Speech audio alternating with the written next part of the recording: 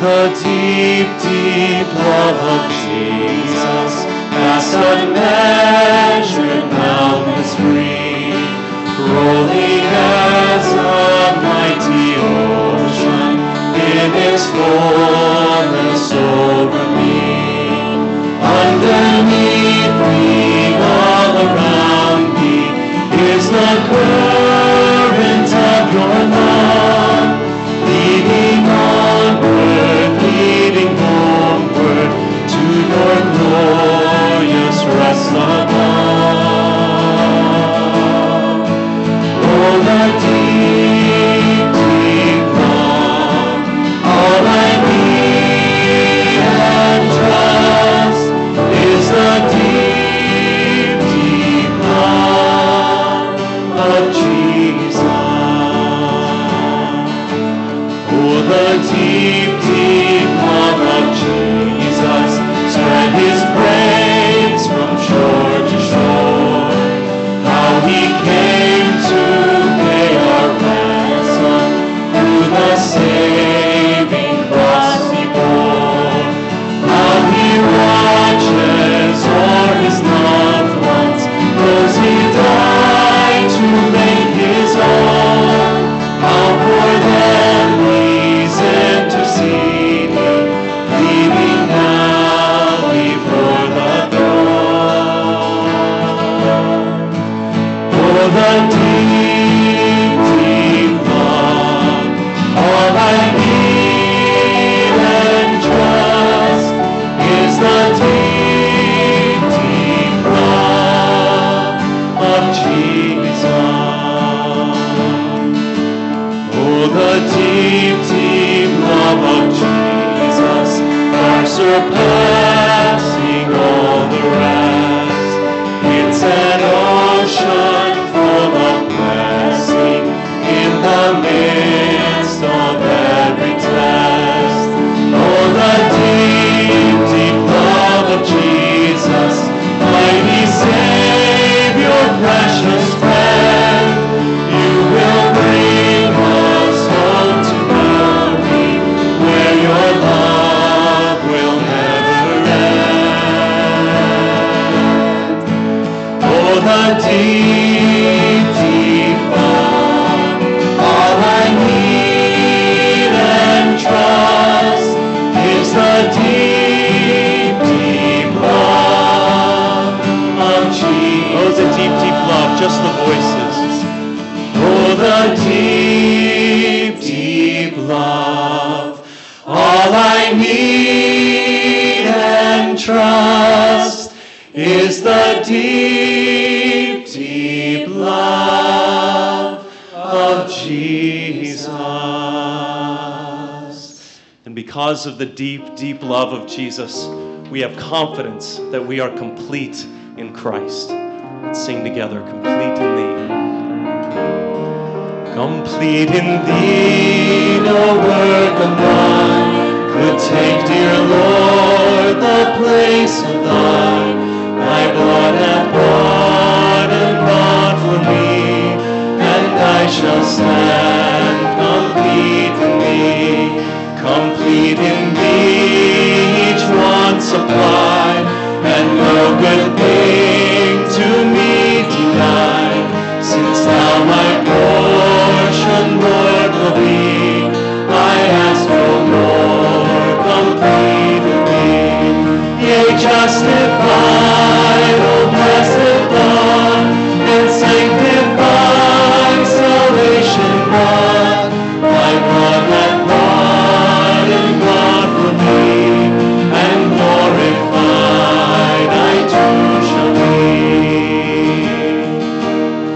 Complete in thee, no more shall sin.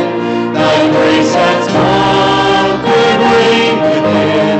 Thy blood shall win the tempter free, and I shall stand complete in thee.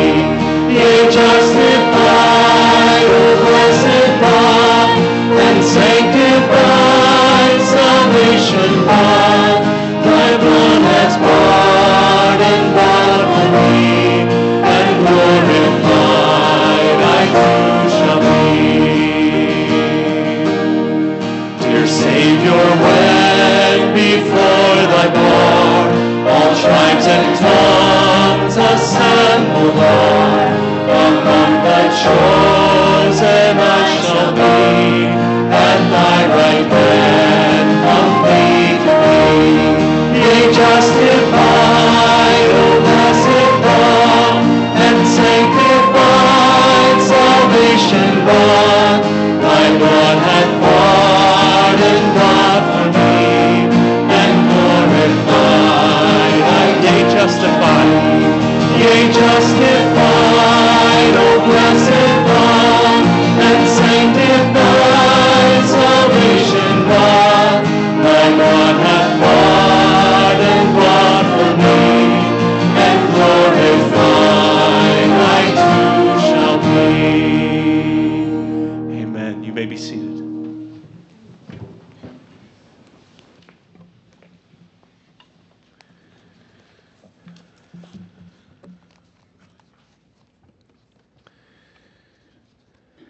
Before I begin today, I'd like to ask for some help. This is a little unusual, so I got to warn you about this or we'll have petrified people. But if you are 8 years old, I need you to think and work with me. If you are 16 or 15 or 16, and if you are 19 or 20, has everybody got that? I'm a little bit beyond those myself, but 8 years old, 15 or 16, 19 or 20. You all with me? Whoever you are, you need to make a decision right now if you're going to help me out a little later or not. And if you're going to help me out, then I need assertiveness and I need you to follow, okay? So stay awake. I got at least those people's attention. But we're going to do something just a little different here by way of visual illustration today. So prepare your minds and let's look to the Lord in prayer as we look to His Word. Father, we give thanks for your mercies to us in Christ. We praise you for the singing church, for the new song that you give to us, the life in which we are able to bless your name. We thank you for this calling through Christ, for His saving work. And now as we come to the Word of God, we plead for the ministry of the Spirit of God to help us to understand, to grow us, to mature us, to draw us to saving faith for those who know not Christ as Savior, and to draw to your knowledge, to your truth, those of us who do. We pray that we would grow and be sanctified as we have just sung, and how we praise you for the reality that glorification is not a wishful hope, but a certainty, a hope that is solid, on which we can base our confidence. And I pray that as we labor here together today, that we would strive to be the people that you desire for us to be, that we would seek the Word, seek the conviction of the Spirit, and that you would teach us your grace. And we will thank you for all that you're pleased to do among us here today. Through Christ we pray. Amen. In 1860, American poet Henry Wadsworth Longfellow toured the Old North Church in Boston. And his visit there inspired the poem, Paul Revere's Ride.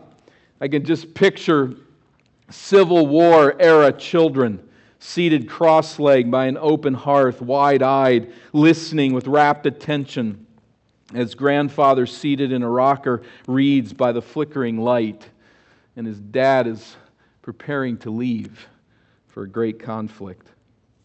Listen, my children, and you shall hear of the midnight ride of Paul Revere. On the 18th of April in 75, hardly a man is now alive who remembers that famous day and year. Longfellow alters facts in his poem, but he writes obviously to inspire American youth with the night. Revere altered history as he presented it, how he alerted colonial militiamen that British troops were moving by sea. It reminds us of a day when celebrating the selfless bravery and hard-won victories of American heroes was a treasured pastime. It was a vital method of training children. At least on anything like a grand scale, those days are long gone. The overriding agenda of public education today seems to be to convince American children how pathetic and how depraved were our nation's founding fathers, military generals, national leaders, and virtually anyone that once garnered respect. Kids are taught that all heroes live in the enlightened present, and that leaders of the past should be viewed with suspicion, if not despised. There is no virtue, I would say, and argue, in falsifying facts to create legendary heroes. I would agree with that concern. But a generation that has no historical accounts on which to base its hopes, its dreams, nothing to give it roots and wings, is in a sad state. I'm thankful that my Heavenly Father doesn't think like that. I am thankful that He gives us stories. As citizens of another kingdom, our Heavenly Father knows the importance of telling us stories about real heroes, the true facts, people who served His kingdom with courage and zeal. This is no small thing.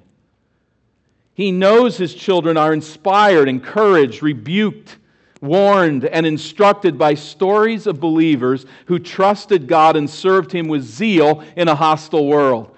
It's a world in which we live, and we need to see the lives of others who have gone before us. And it's along these lines that God inspired the text of 1st and 2nd Chronicles. These historical books were perhaps written by Ezra the priest. We cannot be sure about that. What we do know is this: they were written, these stories were culled from the annals of the kings of Israel and Judah, well, specifically of Judah, to encourage and instruct God's people as they return from Babylon to the Promised Land. So thinking of the nation of Israel and their history, they have broken covenant with God time and time again through their history. And in discipline, God sends the northern kingdom to Assyria in captivity, and then the southern kingdom to captivity in Babylon. But now, having been subjected in Babylon for 7 decades, it is time to come back to the Promised Land. And that's a situation of danger. It's a situation that imposes much hardship. There will be the insecurity and wavering faith of identifying as God's chosen people in a hostile world. Where have you been for all these years? And now you're coming back to this land. Do you know how to operate a nation? Do you know how to follow God? The chronicler, 1st and 2nd Chronicles, prepares these returning Israelites with stories. As you compare it with 1st and 2nd Kings, it's very clear that he is pulling out certain information, and he is hiding some information as far as the facts go. He's very carefully structuring these stories to inspire and to encourage. The Israelites have been disciplined. The Babylonian captivity is past. It's now time to encourage and build up and strengthen them. And so he brings forward stories of courageous faith and zeal. It is not that he hides the sins of those who have failed, but even sometimes where there are kings who failed God and His covenant, there are redeeming aspects that are highlighted. That's what's happening in these books. In the next several weeks, Lord willing, we'll consider one king whose story we find toward the end of 2nd Chronicles. I invite you to chapter 34 of 2nd Chronicles. His name was Josiah. What do you know about Josiah? Could you describe him to anyone? Could you explain his background? Do you know who this king is? They all get kind of mushed together, don't they? We start to lose who they are and their distinctiveness. We don't live with them. We don't see them. And so it's a challenge for us. But here is a story we must remember. It's not embellished. It's told as it really happened from the eye of God. This man, Josiah, the Spirit preserves this story for our edification as well, not only to encourage the Israelites returning to the land, but to encourage us as God's people. It's a story that roots us in a much larger story that defines us as God's people today. It's not a story that ends here, but it's one that is part of that grand scheme and account. 2 Chronicles 34. We look first of all in the first two verses at the bookends of Josiah's reign. We're looking at the beginning and the end. Josiah was 8 years old when he began to reign, and he reigned 31 years in Jerusalem, and he did what was right in the eyes of the Lord and walked in the ways of David his father. He did not turn aside to the right hand or to the left. We look there at the two bookends, the first being that he is 8 years old, and the second being that he gains God's approval for his labor, for his work. 8 years of age. He did what was right in the eyes of the Lord. Let's look more at the end of the game, the determination of who he is. Every king of Israel, the northern kingdom, after the nation split under Rehoboam, and every king of the southern kingdom of Judah is given a pass-fail grade by God. In these historical books, every king is analyzed. He was either righteous or he was evil, and it stands today. Each king is judged one way or the other, and the criteria for this test is how they honored or failed to honor God's covenant with Israel. Kings of God's chosen nation served in a mediatorial role, in a sense as representative of God to the people, in a distinct way from the priesthood, but in a very real way as rulers, such that every king either led God's chosen nation toward the Lord or away from Him. And when God gave the pass or fail, that's what He is looking at. Their obedience to the covenant and how they pointed the nation to honor or dishonor the Lord. Now, there really, if we think about this for a moment, there's probably some confusion. Does life really work like that? Everybody is in one box or the other? What we know about people's lives, that there's a lot of gray area, isn't there? In nearly 500 years of Judean kings, not one of them had a foot on both sides? You're going to put every single one into good king, bad king? There's nobody in the middle? We don't think like that. We don't see that. It doesn't even seem realistic when we relate to people in our world. We certainly know some politicians that are very much in the gray zone. There's also, I think, some confusion as we think about it biblically. Doesn't Ecclesiastes 7:20 say, "Surely there is not a righteous man on earth who does good and never sins"? Psalm 14:1, "There is not one who does good," quoted by the Apostle Paul, who adds, "not even one." Do you remember perhaps back to school days, some of you remember very well, and you wish I hadn't brought it up, but do you remember that every once in a while you had a teacher in a class that graded on a curve? The class just really couldn't do it, and so they kind of changed the scale, so those who did best got the best grade, and those who did poorly got a worse grade. Is God doing that here? Is He grading on a curve?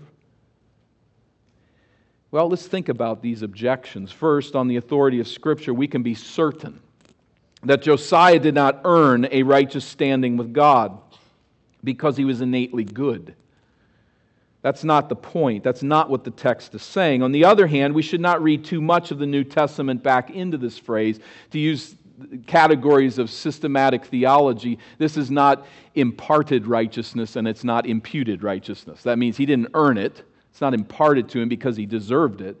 It's not imputed righteousness, where all that this is saying is God has chosen this king to place His love upon him.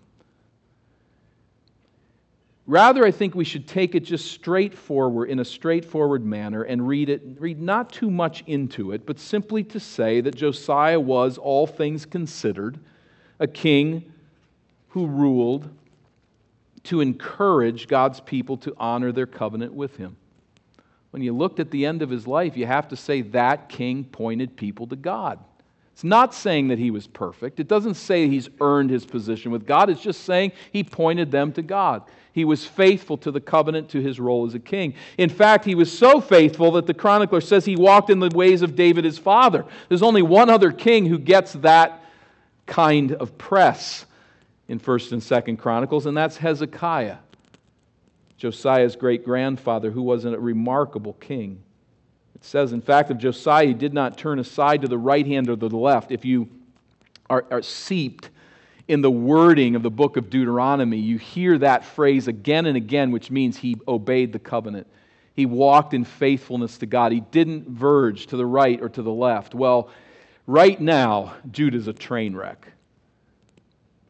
At 8 years of age, as this king comes to the throne, they have verged far to the right, far to the left. They don't even know where the path is anymore. But this man did not verge one way or the other. When all was said, his life was lived in faithfulness to the Lord. He characteristically obeyed God's law, and he characteristically pointed the people there. Wasn't a perfect man, but in this sense, he was a righteous king. I stop here and emphasize this. We don't do so very often because as we deal with the kings, this phrase is there for everyone, but I think we need to stop here and recognize that that determination by God is in the future for every one of us. It's out there for you. There's going to be a pass-fail. Now, the pastor who buries you may lie about you at your funeral service, whether intentionally or unwittingly. Many people may not be able to figure out who you are. They might think you're worse than you are. They might think that you're better than you are. But that at the end of our lives, we will meet our Maker, our Creator, the one who knows everything about us, the one who knows about you and your soul what you don't understand yourself. What I don't see in myself, He knows that perfectly. I will stand before that Maker. And I will stand as one who is received as righteous or who is cast out as lost. What we're seeing here with the kings is a reflection of how God operates, of who our God is. And what we find in Scripture is that He never grades on a curve. I mean, in some sense, you could say that with the kings because they're not perfect people. It's not that. But He does not grade on a curve. The God of Scripture seems to be allergic to gray tones, doesn't He? Now, we need to be careful because there is a lot of gray when you're people. But how often do you see God landing in the gray zone? Good, bad, sheep, goats, light, darkness, in, out, saved, lost, heaven, hell. Every time that God weighs in on the spiritual condition and eternal destiny of people, it is in or out. It is never not sure. Now, we're unsure, but let's remember God never is. Can you think of any text of Scripture where we see God deliberating? I'm really not sure what category to put this person in. We don't see it anywhere. And so we need to be assured of this, that when we die, God will render decisive and perfect judgment. There may well be some here today that would say, now come on, Pastor, that's a scare tactic. Aren't you reading the newspapers and realizing that's outmoded? You're not supposed to scare people like that, not to try to get them to act a certain way because they're going to meet God and be scared of Him, trying to rattle people with the fear of God. I would say in answer to that objection, if you do not possess a healthy fear of meeting your Maker, you're a moral fool who needs to wake up. You've got to face it that you're going to face God. And He's not going to be confused about who you are. He's going to render decisive judgment. He has said in His Word, it is appointed unto man to die once, and after that the judgment. If you're not moved by that, if that doesn't direct your daily life, then you're not facing reality. And you're in a gray zone. You're in a cloud of confusion The bald reality is that I will stand before God, and He will declare me righteous or lost. Which will it be for you? I'd like to return to that thought. Just let it sit there. Before returning to that thought, though, let's turn now to the other bookend of Josiah's reign. The beginning, the end was he was a righteous king. This was the determination that God made on the basis of the facts of his life. But Josiah was 8 years old when he began to reign. Let's look on the front side of it. All right, 8-year-olds, are you ready? If you're 8 years old, I want you to do something really daring and to walk up here and just stand at the front. We need to get a good look at you because I can't remember what 8 looks like. I was there once, but I can't remember. Do we have one 8-year-old or just one courageous 8-year-old? Aiden, good job. How are you? Doing what? You weren't counting on this morning, were you? And you tell him, I did not tell you this was going to happen, right? I really didn't. Help me out here, Aiden. All right, this is an 8-year-old young man. This is a king. Pretty amazing, isn't it? Thank you. That's really helpful. Appreciate it. 8 years old. That's the king of Judah. Now, what picture do you get? Palace servants running around, meeting every demand of a bratty second grader. Aiden's not a bratty second grader. I'm not saying that. But is that the picture that we get? There's this 8-year-old, the crown's like bigger than his head, and he's pounding his scepter, telling them he wants what he wants. Of course not. No one would suspect that. But in 33:25, you notice there that the people of the land made Josiah, his son, king in his place as Ammon dies. The people of the land certainly included some wise advisors who ruled the nation but also labored to train Josiah along the way. We also know from 2 Kings 22 that his mother Jedidah was alive, and we would assume perhaps past the death of her husband, and so she perhaps had a hand also in training her son and directing him with authority. Some believe the prophet Jeremiah may have influenced the boy as well. But the glory of those who ran the nation for him and trained him may well be evidenced by the fact that we don't know their names.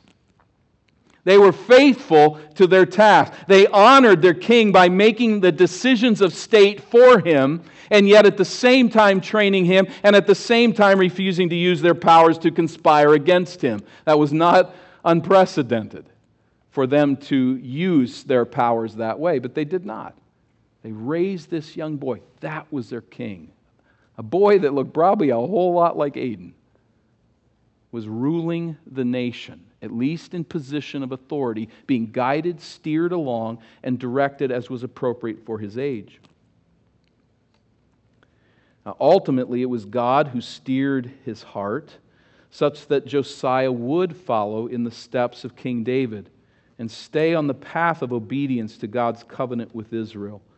We put the credit firmly where it belongs, and that is with the Lord. He was an amazing young man. And there are two evidences that are offered for this claim that he walked in the ways of the Lord, that he was righteous, that he honored the path that David had set forward of loving God with zeal and passion. And that first evidence we find there in verse 3, for in the 8th year of his reign, while he was yet a boy, he began to seek the God of David, his father. So, 15, 16-year-olds, somebody come up and give us a look. Please, come quickly. Is there any courageous 15 and 16-year-olds? There we go. Thank you. We're going to have one representative of each age here. All right. Aiden has grown a little bit. He's gotten a little bit taller. PJ, good to see you. I did not prepare you for this, right? Other than this in this setting. Just let everybody know that. But here's a young man, and he's taller than I am. But he's not as beefy as I am, is he? This is the king now that began to seek the Lord. Thank you, PJ. Appreciate it. He began to seek the Lord. It says here, while he was yet a boy. I think the chronicler accepts the fact that we can add, right? He's 8 years old, and it's his 8th year of his reign. This is a 16-year-old young man. He might have been 15, depending on where his birthday fell. But if Josiah was 8 years old when his reign started, he's now in his 8th year. He's obviously still a youth. Why put that in there? I think, and this is interesting, because the Kings does not record this statement, that he was a young man at 8 years of age when he became the king. It doesn't record this statement particularly. And the Hebrew word that's used could be translated boy. He was a boy. The point is not that he was immature and irresponsible. Many boys of that age were married. His father was married at that time of age. But it means he was not old enough yet to reign. We appreciate PJ as a young man that's growing in maturity. I don't think that he'll be on the docket to pastor the church here in next week or next month, right? He's not ready for that yet. It's not where he's at in life and in his mode and just what he's learning and how he's growing, how a 16-year-old would grow. He's not yet at the place where he can reign. And that age was typically understood to be 20 years of age. Then he could reign. Then he was considered to be fully ready, age-wise, to lead the nation. Somewhere in the range of 14, generally more 15 or 16, boys would be married by that age. Then with a couple of years, 4 years perhaps, to adjust to that, they were then ready to lead. He's not there yet as he begins to seek the Lord. Now, seeking the Lord in Josiah's day was no safe or easy enterprise. Certainly not for a teenager. Thinking back on it a bit, Josiah's grandfather, Manasseh, reigned for 55 years and was an unusually unfaithful king. This is significant. Notice chapter 33 of 2 Chronicles, verse 1. Manasseh was 12 years old when he began to reign, and he reigned 55 years in Jerusalem, and he did what was evil in the sight of the Lord according to the abominations of the nations whom the Lord drove out before the people of Israel. Remember why God brought them into the land? In part, I'm going to wait until the iniquity of the Canaanites is so full that the garbage of sin is so reeking so badly that the only answer will be to exterminate them. And Manasseh led the people of God to do worse. He rebuilt the high places that his father Hezekiah had broken down. He erected altars to the Baals and made Asheroth. And he worshipped all of the hosts of heaven and served them. And he built altars in the house of the Lord, of which the Lord had said, "In Jerusalem shall my name be forever." These altars are not altars to God, or perhaps syncretistically on some level, but they are altars to the pagan gods, the Baals, the Asherah, or the Asheroth in the plural. And he built altars for all the hosts of heaven in the two courts of the house of the Lord. And he burned his sons as an offering in the valley of the son of Hinnom, right there by Jerusalem, and used fortune-telling omens and sorcery, and dealt with mediums and with necromancers. He did much evil in the sight of the Lord, provoking him to anger. And the carved image of the idol that he had made, he set in the house of God, of whom God said to David and to Solomon his son, "In this house and in Jerusalem, which I have chosen out of all the tribes of Israel, I will put my name forever. It's holy unto my name." Manasseh came in and put an image there to another god. It's the ultimate offense. "And I will no more remove the foot of Israel from the land that I appointed for your fathers, if only they will be careful to do all that I have commanded them, all the law, the statutes, the rules given through Moses." This is what the law said, and he violated. But notice this, verse 9. "Manasseh led Judah and the inhabitants of Jerusalem astray to do more evil than the nations whom the Lord destroyed before the people of Israel." This was the pattern for half a century and more. This is the world. This is the kingdom that Josiah inherits. Then his father Ammon reigns just 2 years and does nothing to recover Israel for God. So Josiah inherits a kingdom that had wholly forsaken the Lord. For over half a century, Israel had been serving the Canaanite gods with abandon. And that means that everywhere that you looked, there were altars on the top of hills and mountaintops with tall incense pillars on them, positioned often under trees, but also in the cities and constructed earthen mounds, drawing attention everywhere you looked to the fact that the gods of Canaan ruled the hearts of God's people.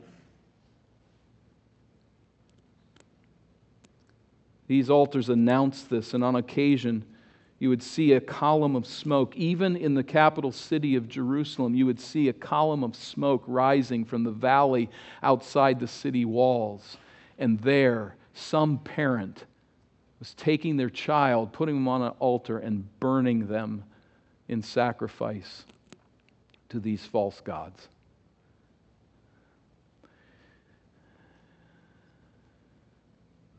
It's in that setting, thoroughly entrenched in the worship of the nations who had inhabited this land for so very long, thoroughly entrenched in that way of life. It's in that situation that the 15, 16-year-old Josiah had the gall to seek God. He had the guts to say, I'm going to seek the Lord. It means that he began to put his full trust in God.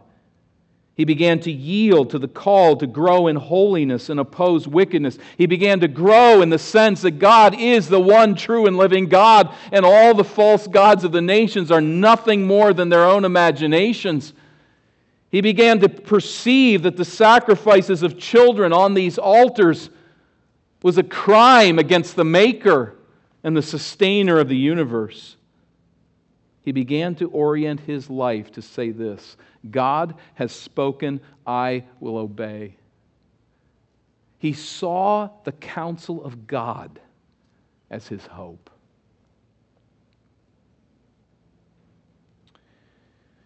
Josiah's heart began to fill also with zeal for God, and to stir him to do whatever God called him to do. And at his age, in this land, that took unusual courage supplied by God's Spirit. Did the 16-year-old Josiah know where this was going to take him?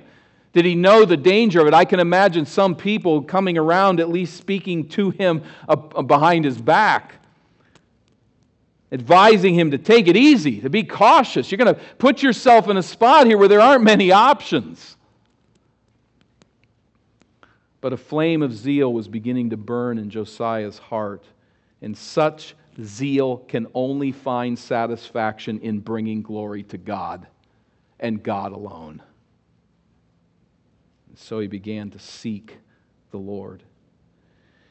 Now let me speak specifically to the young people among us. You're still living at home. You're not free and on your own at this point, but living under the tutelage of others, under the tutelage of this church, under the tutelage of parents. One of the most foolish things, young people, that you can say is, I will serve God when I get older. I'll serve God when I grow up. I'll serve God when I get older. I'll serve God when I go out on my own. I'll serve God when I start a family. I'll serve God later. The reasons that you say that are not going to go away when you get older. You may think they are. They're not going to go away. The reasons that you say that are going to face you one step at a time into the future. The reasons you don't really want to pursue holiness in a godless world, those reasons will be with you until you seek the Lord. And that's going to be no easier when you get older. As God's counsel says to us through the prophet Isaiah, seek the Lord while He may be found. Call upon Him while He is near. Let the wicked forsake his way and the unrighteous man his thoughts. Let him return to the Lord, that He may have compassion on him, and to our God, for He will abundantly pardon. There is forgiveness in the Lord. There is restoration in Him, and there is in Him your soul's deepest satisfaction. Seek Him now. Don't wait. And we look through Scripture and we see individuals like Samuel, the young boy Samuel, saying, "Speak, Lord, for your servant hears," and going on to serve God from his youth. We see David, who in the zeal of the Lord as a teenager kills Goliath. We see Mary, who as a teen yields to God's plan to bear Messiah. We see young people seeking the Lord. It is never too early to start. Seek the Lord today. Choose not to be intimidated by peer pressure. Josiah was not. I'm sure he was fearful. He's looking around. He's not an idiot. He knows what this is going to mean. He is very much a minority in the land, and there is a call now that is upon his life. But don't give in to peer pressure. Refuse to cave to the passions of the flesh. Know that in God alone is your soul's satisfaction. Serve Him now. You find any older person who loves the Lord, and they'll tell you the same thing. I have yet to meet any believer who has said, "I'm really glad I ran in sin for a while." No one has ever told me that that's come back to the Lord. They've all said, "I wish I had turned sooner." I've heard many, many words of regret. Why did I not act sooner?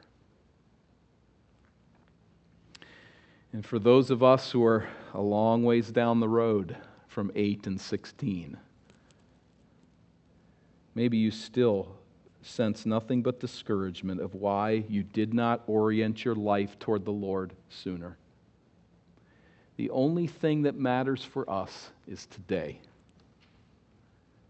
It's where our nose and our toes are pointed.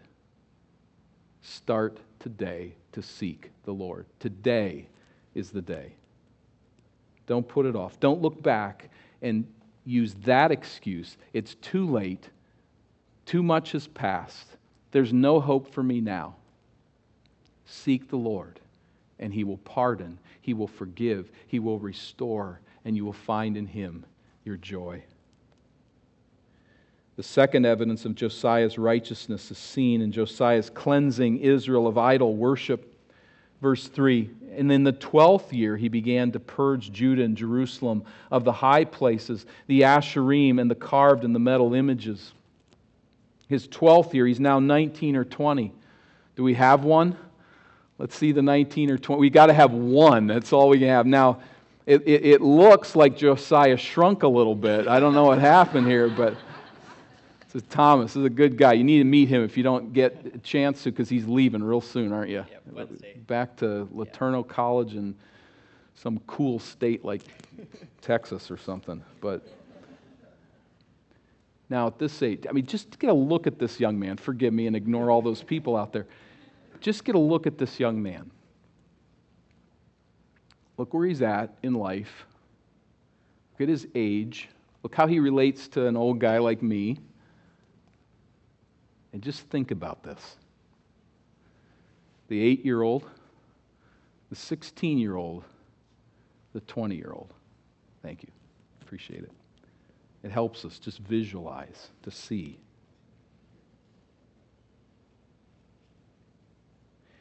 What we would understand here is that at this age in Josiah's life, he is now free to rule on his own. Could you imagine that? You wake up one day, it's your 20th birthday. I'm playing with some of the facts. I don't know exactly how this worked, but essentially you wake up one day, you're 20 years old, and now you're the king of the nation. And those advisors that have been guiding you in making the decisions of state, you can fire them. In fact, you can execute them if you wish to, and you want to deal with the political fallout, but you can. There's no law against it. You can do what you want to do. Now think of the temptations there. Think of the options that are there for you as a 20-year-old king.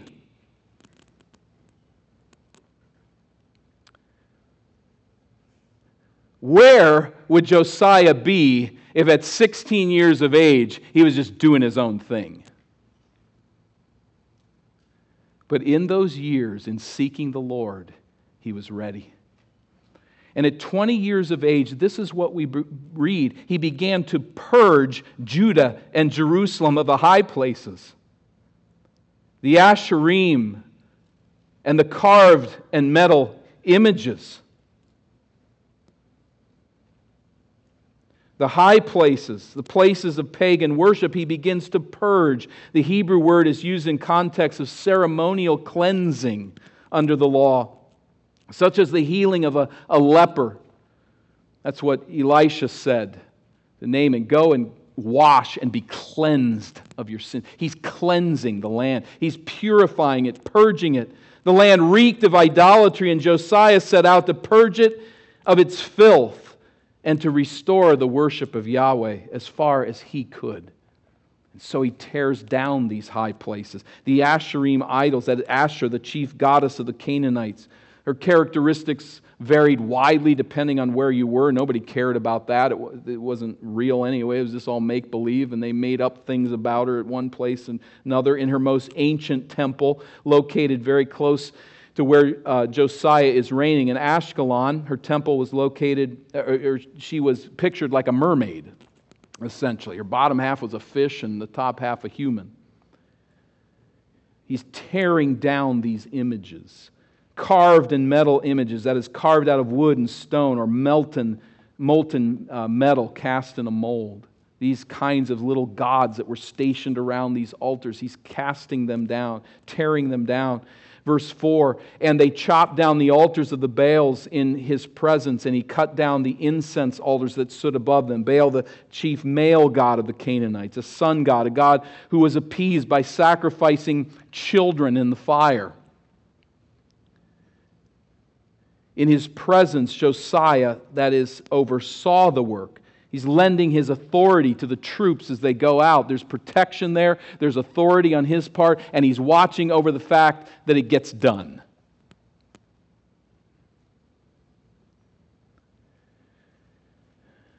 The incense altars were pillars that rose up on top of the altar, like a pillar just stretched out into the sky, and incense would be offered there, and it would be seen, and it would provide an aroma for that area. He rips it all down.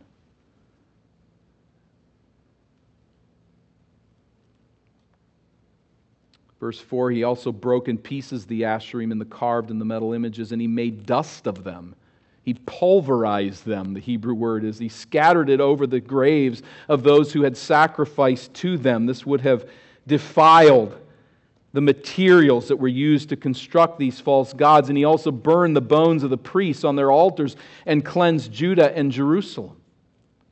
He burned the bones of the priests that would indicate they've already died. They're in some shrine around here, and they don't generally bury in the earth in this part of the world, but bury into rock.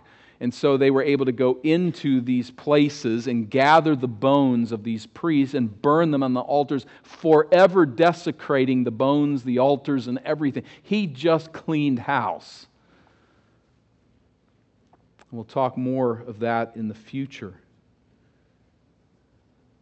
He did this throughout Judah and Jerusalem in the southern kingdom, verse 5. You notice that. And, verse 6, the work carries on. Now, this 20-year-old has some zeal. He has some initiative. He goes out and gets this done.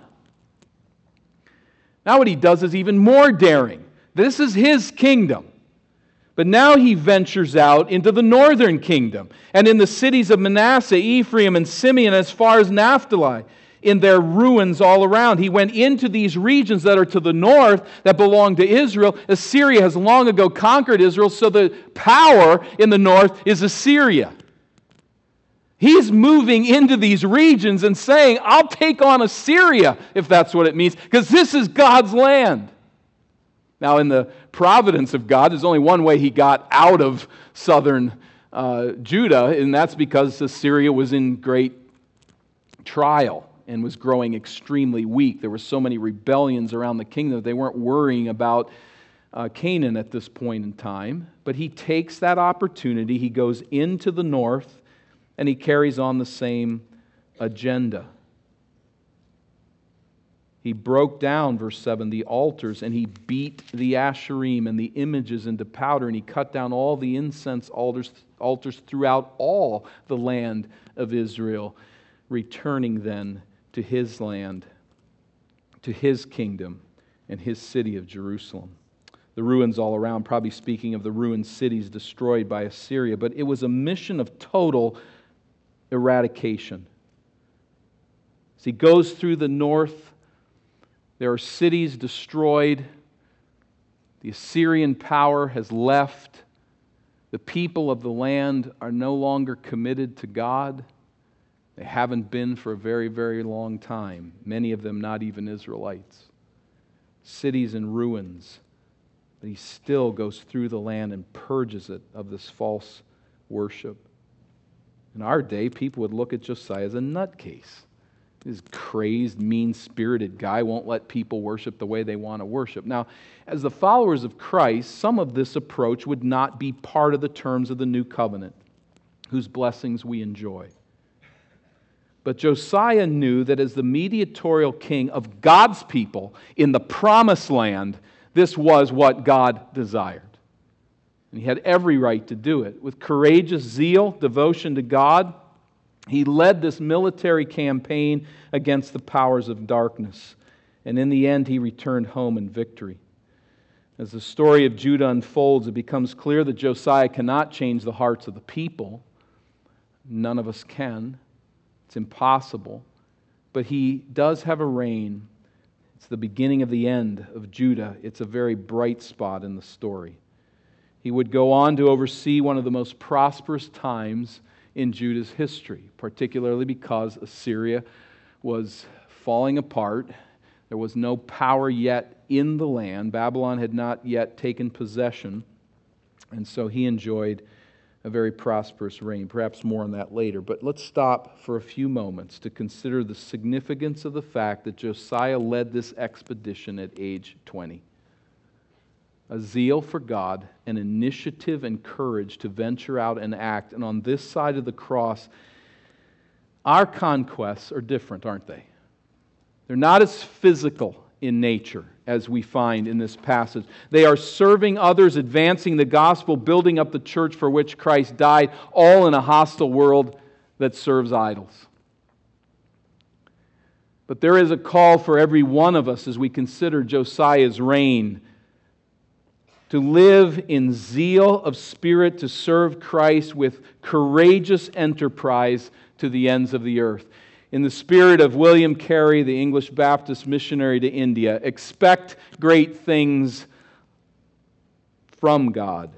Attempt great things for God. That's what Josiah did. Did just that, and he lived a life that was worth living. But let me return just for a moment to our earlier consideration of a righteous standing before God. It would be a serious mistake if we took from this narrative the notion that it is a timeless call for us to be good boys and girls. That's the idea here. That's all that's being said. King Josiah was enabled by God to reform Israel. That's the history of it. But as the revelation of the Bible unfolds, we come to realize that we need a king who not only reforms us, but who transforms us. Josiah's conquest was incomplete. He could never write the law of God on the hearts of God's people. He could do his part at that particular point in history, but we need a king who's a greater Savior than this one. Our God is a holy God. And when we consider our standing before Him, we should not have any sense that we can be good enough to merit God's approval. There is no one here destined by virtue of your own goodness to be declared righteous before God. No one. All have sinned and fall short of the glory of God. When God says, "Do not lie," we take liberties and we misrepresent the truth.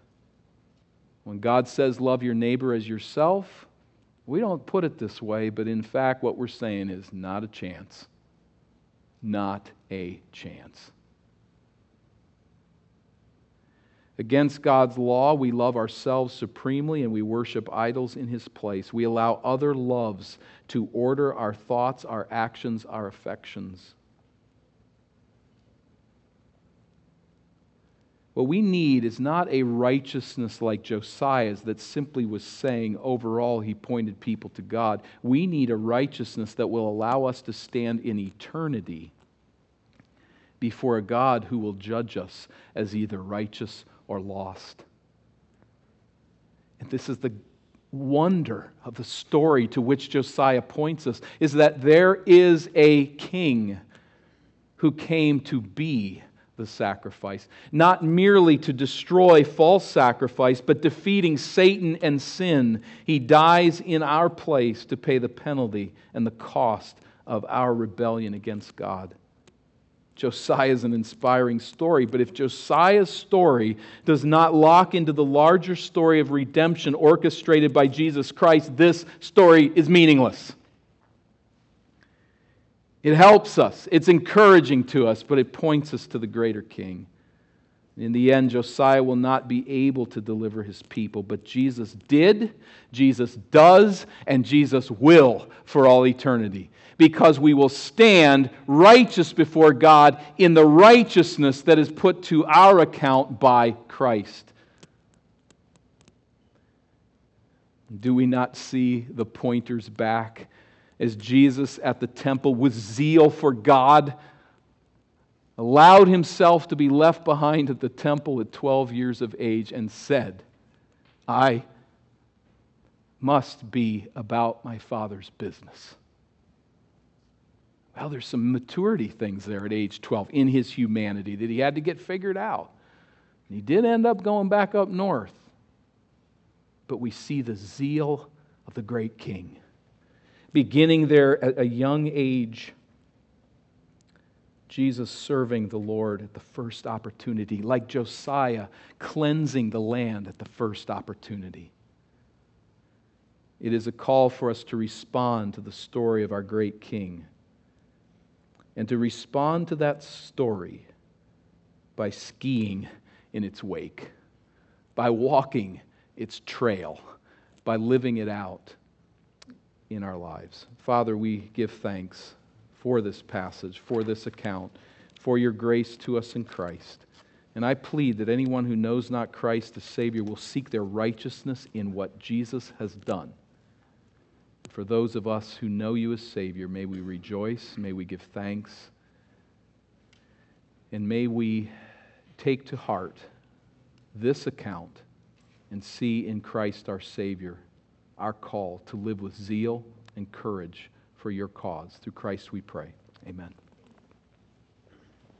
Please stand with me for just a few moments in silence. Let's reflect in our own hearts. Think upon this story in reflection, meditation, confession, prayers, and consider what